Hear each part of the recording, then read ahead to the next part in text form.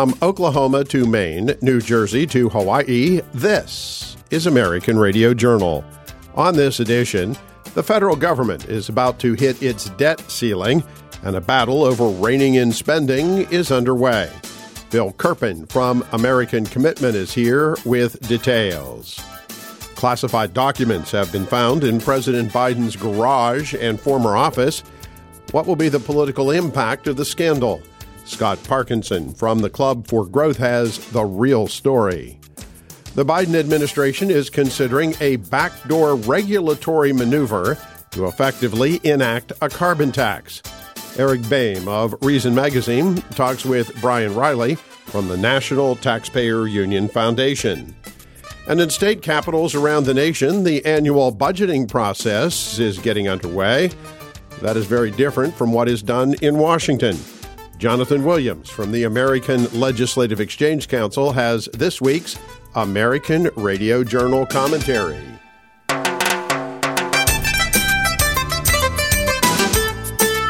I'm Loman Henry, and welcome to American Radio Journal. The federal government will hit its debt ceiling sometime this summer, triggering a fight between congressional Republicans and the White House over cutting spending as part of any deal to raise that ceiling. Here with all the details is Phil Kerpen. He is president of American Commitment. Phil, welcome back to American Radio Journal. Phil, once again, the nation is approaching the debt ceiling, the debt limit for the federal government. Give us the lay of the land as to the position that's being staked out by the White House and by Republicans in Congress. Well, the White House position, which of course is also the media position, is that you should always just raise the debt ceiling and do nothing to change your behavior, and it should be automatic, and if you don't do that, then the world's going to end. And the Republican position is sort of the more traditional position, which is the debt ceiling is a mechanism that has been put in place so that when we're accumulating a lot of debt, we've got sort of an automatic stop for Congress to come together and reevaluate and change the course that we're on. And therefore, they want spending reduction since it's spending that's really driving the debt. We had the second highest federal revenue we've ever had last year. So it's really all the spending side that's driving the debt. And so the Republican view is let's do another deal, a deficit reduction deal. And of course, the last 8 or 10 deficit reduction deals we've had going all the way back to Gramm-Rudman in the 80s, they've all use the debt ceiling as sort of the checkpoint and the leverage around which the deficit reduction deal was done. So we've got this circumstance where Republicans are saying, yeah, maybe we would agree to more debt, but we want to change the spending behavior. We want to have reforms attached to it so we're not just back in the same situation again. And Democrats and the media and the White House are saying, no, don't even talk about the debt ceiling, don't do anything except raise it with nothing else attached to it, and we're not willing to even engage in discussions about reducing spending. How serious, how severe is the debt problem, Phil? Of course, during COVID, we had all these massive spending programs. I would expect that our national debt is at an all-time high. Yeah, the national debt's a little bit north of $31 trillion. It's on track for $32 trillion by the end of the year, and there's not much relief in sight. Spending is supposed to come down a little bit the next 2 years as some of the COVID spending eases, but then it starts rising again and just continues to rise for decades. The left, of course, is already painting doomsday scenarios. If you don't raise the national debt, the federal government's going to come to a halt, the economy is going to crash. Is that really true? When we hit that debt ceiling, does the federal government come to a screeching halt? Well, what they want you to believe is that the first thing the U.S. Treasury would do is not pay interest to bondholders, and so we would default on our bonds, and then we would have a financial meltdown in Armageddon. This is sort of the scare tactic that they use to say we don't even need to have discussions about it. If you don't raise it, you're an economic terrorist or what have you. And as your former Senator Pat Toomey always pointed out, that makes no sense. Treasury would not, first thing they don't pay, be bondholders. Instead, the last thing they would not pay would be bondholders, and therefore, if they had to operate on a cash basis, they would use the revenue that comes in on a monthly basis. First thing they would do is pay the interest on the debt, so that's not really in any doubt or question. Then they would probably pay Social Security and kind of down the list of priorities. Now, of course, we operate at such substantial deficits that if we were ever in a circumstance where the federal government had to operate on a cash basis because they couldn't add any more debt, a lot of things would shut down. And so you would have a shutdown of major swaths of the government. But, of course, we've had plenty of shutdowns before. They're not pleasant, but they're also not the end of the world, and they're certainly not tantamount to default. And you see this word everywhere. In reality, there's no reason we would ever have a default on our bonds unless Treasury's insane, because there's more than enough revenue coming in every month to pay the interest on the bonds, and so that ought to be the first thing they do, and I think it would be the first thing they do. So we're not really talking about default, even though people like to throw that word around. Republicans in the past, Phil, have tried to fight this fight, but when the going got tough, they actually, for the most part, they abandoned the fight, caved in, raised the debt ceiling, raised the debt limit. We didn't have any serious reforms. But this time around, after what Speaker McCarthy had to agree to in order to win the speakership, are there some hopeful signs that it might be a bit different this time around? Well, of course, the model for success is what happened with the first debt ceiling confrontation after the Tea Party wave in 2010, when Speaker Boehner kind of took the fight to the mat, and he got Obama to agree to dollar-for-dollar cuts in spending for every dollar of increase in the debt ceiling in the Budget Control Act. And so I think that's the lesson that a lot of conservatives took, is if you really fight and you play hardball and make the case to the American public, you can get a big win on having spending restraint as a precondition for debt increases. That said, Democrats say that's like their greatest regret, is that they did that, and Biden thinks that was a huge mistake, and so they look more to the several debt limit increases we've had since then as the model, where you give nothing, you don't even engage in talks, you don't do anything about spending, you sort of beat Republicans into submission using the power of the media. And so is this like 2011 after the Tea Party wave, or is it like the debt limit fights we've had since then? The cause for optimism would be that if Kevin McCarthy doesn't take this fight all the way to the end and really play it out, he's probably going to lose his speaker's gavel, because he promised the conservatives, upon whose votes he depended, that he would not raise the debt ceiling without spending cuts. And I think they would probably follow through with a motion to vacate the chair, and then we'd go back into having maybe weeks of speaker votes and so on if he caved. And so I think he's got a very strong incentive from the perspective of protecting his own job to really play this out and fight this. As always, though, it's going to come down, I think, more than anything, to public opinion. And if public opinion is on the side of we've got to do something to reduce spending, as it was in that 2011 fight, then we'll get a resolution that cuts spending. If public opinion is not, if it's you just raise the debt ceiling and don't do anything to actually solve the debt problem, then that's probably the outcome we'll get. And, of course, that's where we come in, in interviews like this and all the other efforts we do to educate and mobilize the public, because, of course, we know how the media is going to play it, and it's going to be totally one-sided from the perspective of the Democrats. We have been talking with Phil Kerpen, who is president of American Commitment. Phil, tell us a bit about American Commitment. Also, where can folks go on the web to learn a bit more? Well, we're a national free market advocacy group. We try to focus on the issues that are on the margin, where a little bit more citizen engagement can make the difference and tip the outcome in a more free market direction. So we do lots of letters to Congress and into regulatory agencies and kind of try to focus on whatever the biggest thing going at any given time is in terms of the economic issues. We don't really do the social issues. And if people are interested, they can check out AmericanCommitment.org. Phil Kerpen of American Commitment. Phil, thank you for being back with us. My pleasure. Thanks, Loman.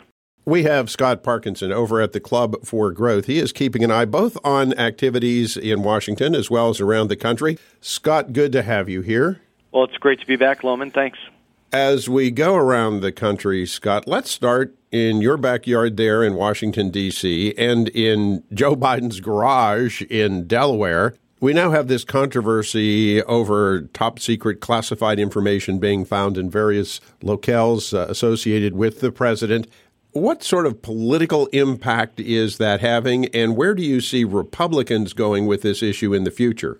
Well, that's an interesting question, because this week there were global so-called leaders all throughout Davos, Switzerland, huddling at the World Economic Forum. The United States had several Americans there, including the FBI Director, Christopher Wray. And meanwhile, we've got sort of a document crisis unfolding within the West Wing. They don't really have a strategy with their own crisis communication. We know that a special counsel was appointed at the Department of Justice. And I think the bottom line is Americans are wondering what else is still to come. We know that the original documents were identified in early November 2nd, right before the election, but they waited a couple of months in order to inform the public. And meanwhile, next to Joe Biden's Corvette, you've got lawyers looking through boxes and identifying more classified documents. And so I think there's a lot of questions here, right? Number one, why are lawyers the ones going through these boxes if they were apparently just being moved to a different location? Of course, they are investigating something deeper that the American public doesn't know about yet. And Donald Rumsfeld used to say that there are known knowns, known unknowns, and unknown unknowns. And right now, we are presuming that there are known unknowns that are going to come to light related to the Biden classified documents. Some of these things were found at his Williamton, Delaware residence, and it's also been revealed that through his own security clearance background check, Hunter Biden paid $49,910 per month in rent to his dad, Joe Biden. And that also coincides with some of the income that Hunter Biden was receiving from China and some other countries potentially. So, they used to joke that it was 10% for the big guy, and it makes you wonder how much were they getting if that's 10%. In terms of Republicans in Congress, now in control of the U.S. House of Representatives, should there be investigations, or should Republicans be more focused at this point on policies that move the nation forward? I think that the House Republicans need to be able to walk and chew gum at the same time. We certainly know that there's a lot of investigations that need to take place related to the weaponization of government by the Biden administration. We've got a brand new select committee that just is being organized by the House Republicans that passed in the House rules earlier this month. And we know that there's going to be, it's underneath the jurisdiction of the House Judiciary Committee, but we're going to have some very, very smart members like Thomas Massie and Dan Bishop that'll be participating in that. And so it's an opportunity to begin the investigatory work that Congress needs to do when it's conducting oversight on the executive branch. Meanwhile, I do think it's super important for Republicans not to lose sight of a policy vision that's actually going to improve the lives for the American middle class. We know that inflation is continuing to drag down the economy. It's a drag on wages. It's a drag on productivity and investment. And so I think Republicans need to try to find these real opportunities where law is going to be passed, whether that's the debt limit, appropriations, the Farm Bill, some of these must-pass items that are going to come up in 2023, and they need to be able to demonstrate to the American people, here are some pro-growth reforms that we are enacting in law that Biden is going to sign and that, Republicans are making in order to help improve American opportunity and economic freedom. So there's a lot to be done. We certainly have to roll up our sleeves and get to work, but here we are in the middle of January, and I think there's a lot of really hungry Republicans that have been sidelined for a few years underneath the Nancy Pelosi regime, and they're ready to go. Speaking of being ready to go, we never really get a break from the election cycle. The 2024 cycle is already underway, and we are going to have a third of the United States Senate up for election next year. In the Hoosier State, looks like things are getting the ball rolling. What's happening there? Kind of going back, there's 34 seats that are up in the 2024 United States Senate elections. 20 of those are Democrats, 11 of them are Republicans, and 3 of them are so-called independents. Kyrsten Sinema in Arizona switched to being an independent, and then we have Bernie Sanders and Angus King in Vermont and Maine that also run as Democrat independents. So ultimately, it really is about 23 seats that caucus with the Democrats, and it gives Republicans a lot of opportunities to go on offense. But this Senate seat in Indiana is created through a vacancy following future retirement for Mike Braun. He's instead going to run for governor of Indiana rather than re-election. And so we had a Republican this week announce his race for the Indiana Senate seat. That was Jim Banks, a representative from the Fort Wayne area. Jim Banks was previously endorsed by Club for Growth PAC in 2016, and he's been a fantastic Republican representative, a fighter for conservative economic policies, and he's got a 93% on our foundation's economic scorecard. So Club for Growth PAC earlier this week was pleased and proud to endorse Jim Banks for that Senate race. The contours of who he's running against, there's a lot of rumors about folks like Mitch Daniels, perhaps the current governor, Eric Holcomb. We've got other U.S. representatives and former statewide officials that are taking a look at it. But I think everybody's sort of in a holding pattern as they wait to determine whether or not Mitch Daniels is going to make a run at this thing. Scott Parkinson from the Club for Growth. Scott, tell us a little bit more about the club. Club for Growth is a membership organization based out of Washington, D.C. Our membership is united in economic freedom and liberty and opportunity. We have over 500,000 members from all 50 states in the country. So you can actually sign up, become a member for free at our website, clubforgrowth.org. You can also learn about Club for Growth PAC, the part of our organization that makes endorsements in federal races, and see which candidates we're supporting this cycle. Jim Banks is the first one. Scott Parkinson at the Club for Growth, as always. Thank you for being here. Thank you. Is the Biden administration planning to enact a de facto carbon tax by regulation rather than by legislation? Eric Boehm of Reason Magazine learns more from Brian Riley of the National Taxpayers Union Foundation. In the name of combating climate change, the Biden administration is considering a policy that would effectively be a backdoor carbon tax on American consumers and many American businesses. Hi, folks. I'm Eric Boehm with Reason Magazine. Thanks for joining us on this edition of American Radio Journal. My guest today is Brian Riley. He's the director of the Free Trade Initiative at the National Taxpayers Union Foundation, and he joins us now to talk about the proposed carbon tariffs that the Biden administration could impose using Section 232. That's the same law that the Trump administration used several times to route around Congress and impose tariffs, and now Biden trying to do the same. Brian, thanks for taking some time and talking us through this. Yeah, thanks for having me on, Eric.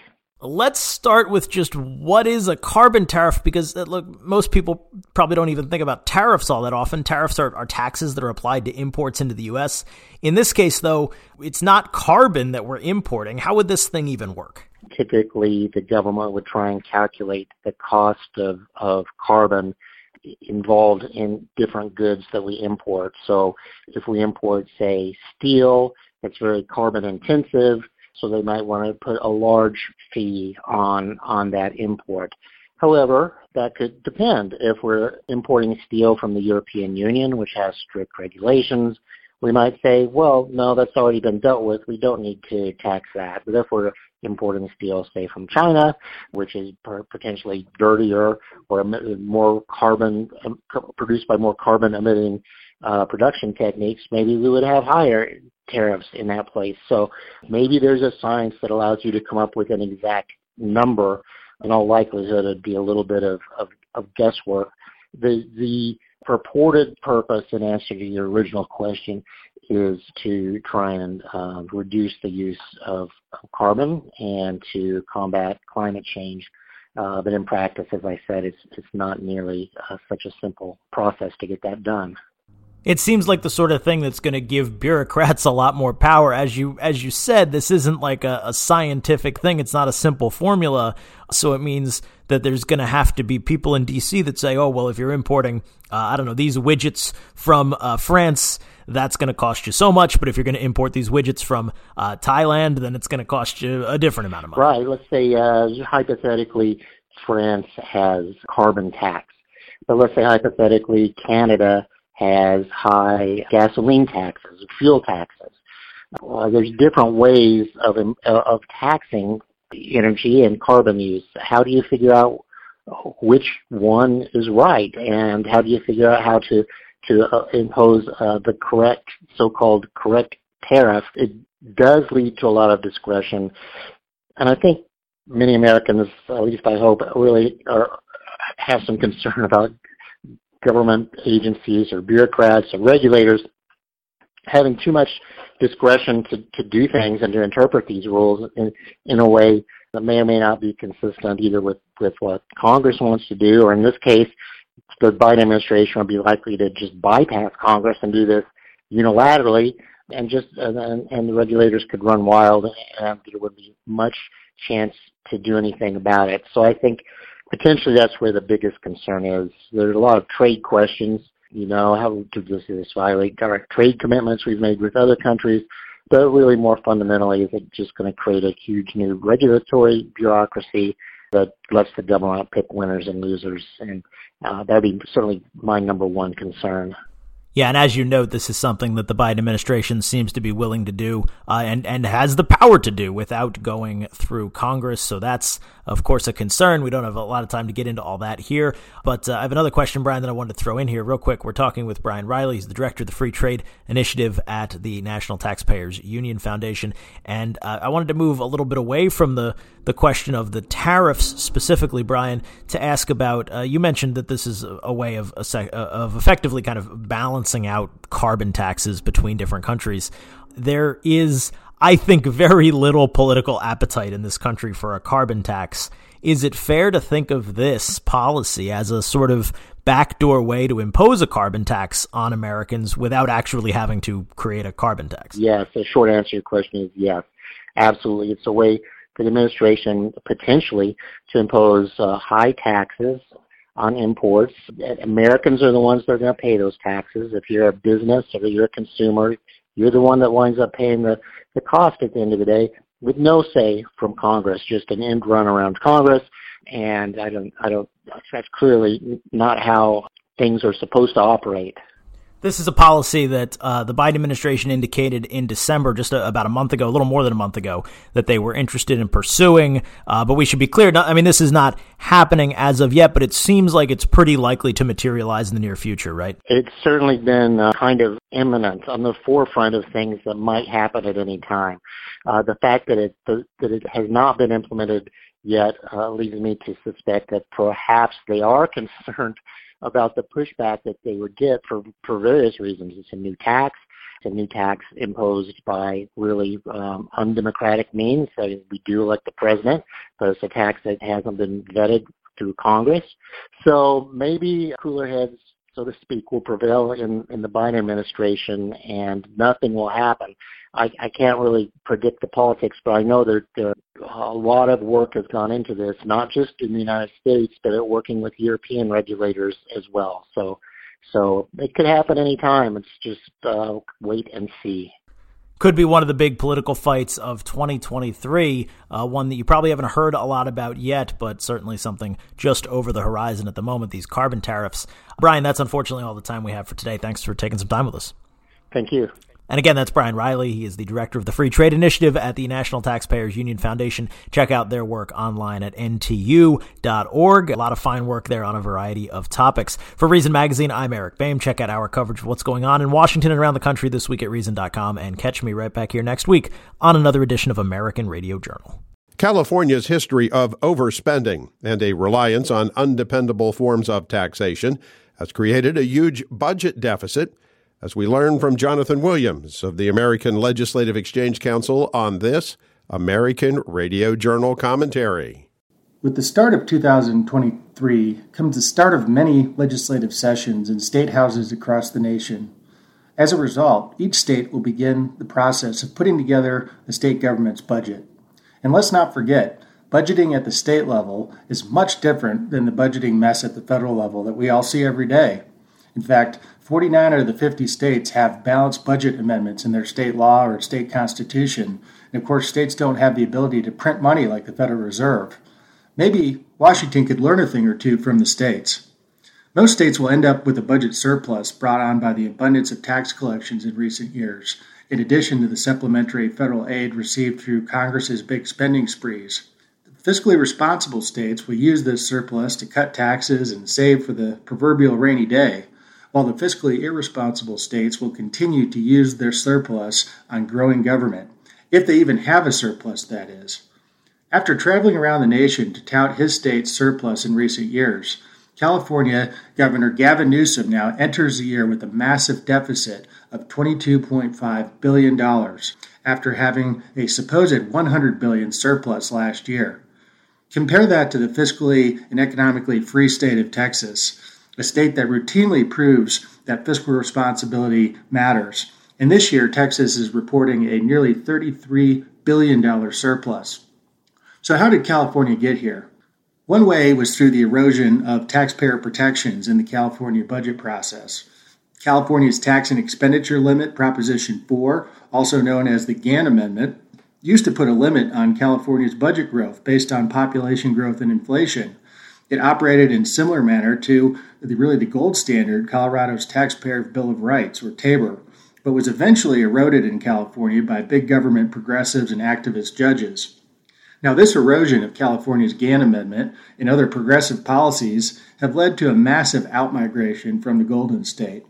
In 2020 redistricting and reapportionment, California lost a congressional seat for the very first time in state history, going back to 1850, due to Americans voting with their feet in favor of economic opportunity elsewhere. In 2021 and 2022 alone, California lost a total of 802,000 residents decided to seek economic opportunity in states where taxes are lower, government is smaller and more responsive, and the streets are safer. Now, this outmigration is key to California's budgeting issues, as people take with them consumption, income, and businesses, all of which are taxed by the state of California, or used to be. States can avoid California's problem by doing away with budgeting as usual and taking up priority-based budgeting, just like any family or business would. Priority-based budgeting means state officials and citizens first must determine core functions of government, asking questions like, what's the role of government? What are the essential services government must provide to fulfill its purpose? How do we know if government's doing a good job? What should all of this cost? And then when cuts must be made, how will they be properly prioritized? Priority-based budgeting like this helps ensure that funds are used correctly, and when the rainy day comes, that core functions are protected. States can also avoid the California problem by avoiding several threats to budget stability. First, avoiding the over-reliance on volatile forms of taxes ensures a consistent and stable form of revenue for the state. Forms of taxation such as the personal income tax, especially the capital gains and dividend taxes in California, as well as the corporate income tax, can be extremely volatile, where sales taxes can be less volatile. This is an essential lesson for policymakers across the nation. The second threat, and boy is it a big one, is the over-reliance on federal funds. The over-reliance on federal funding can lead to a perpetual cycle of overspending, which leads to deficits, which of course then to lead to more federal funding and so on. The final two threats of good budgeting go really hand in hand. As discussed in the case of California, the lack of fiscal restraint can severely cripple a state's ability to budget and often leads to rampant debt.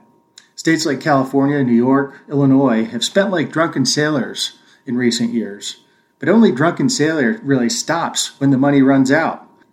Proper fiscal responsibility written into law, such as Colorado's Taxpayers Bill of Rights or other limits on taxing and spending, can really help to restrain these government spending sprees. A great way to see how these common sense spending limits could help your state, go to our interactive website, fiscalrules.org. For American Radio Journal, I'm Jonathan Williams. Thanks for listening. American Radio Journal is heard on public affairs-minded radio stations all across the country, including WQST-AM in Forest, Mississippi, KLWD-FM in Gillette, Wyoming, along with KWCF-FM in Sheridan, Wyoming. American Radio Journal is produced weekly by the Lincoln Institute of Public Opinion Research, Incorporated. The Lincoln Institute is completely funded through the generosity of individuals, corporations, and philanthropic foundations, which underwrite the costs of this program. Comments and opinions expressed on this program are those of the guests and do not necessarily reflect the views of the Lincoln Institute or of this radio station. Learn more about American Radio Journal and hear expanded versions of some interviews aired on this program. Please visit our website, AmericanRadioJournal.com.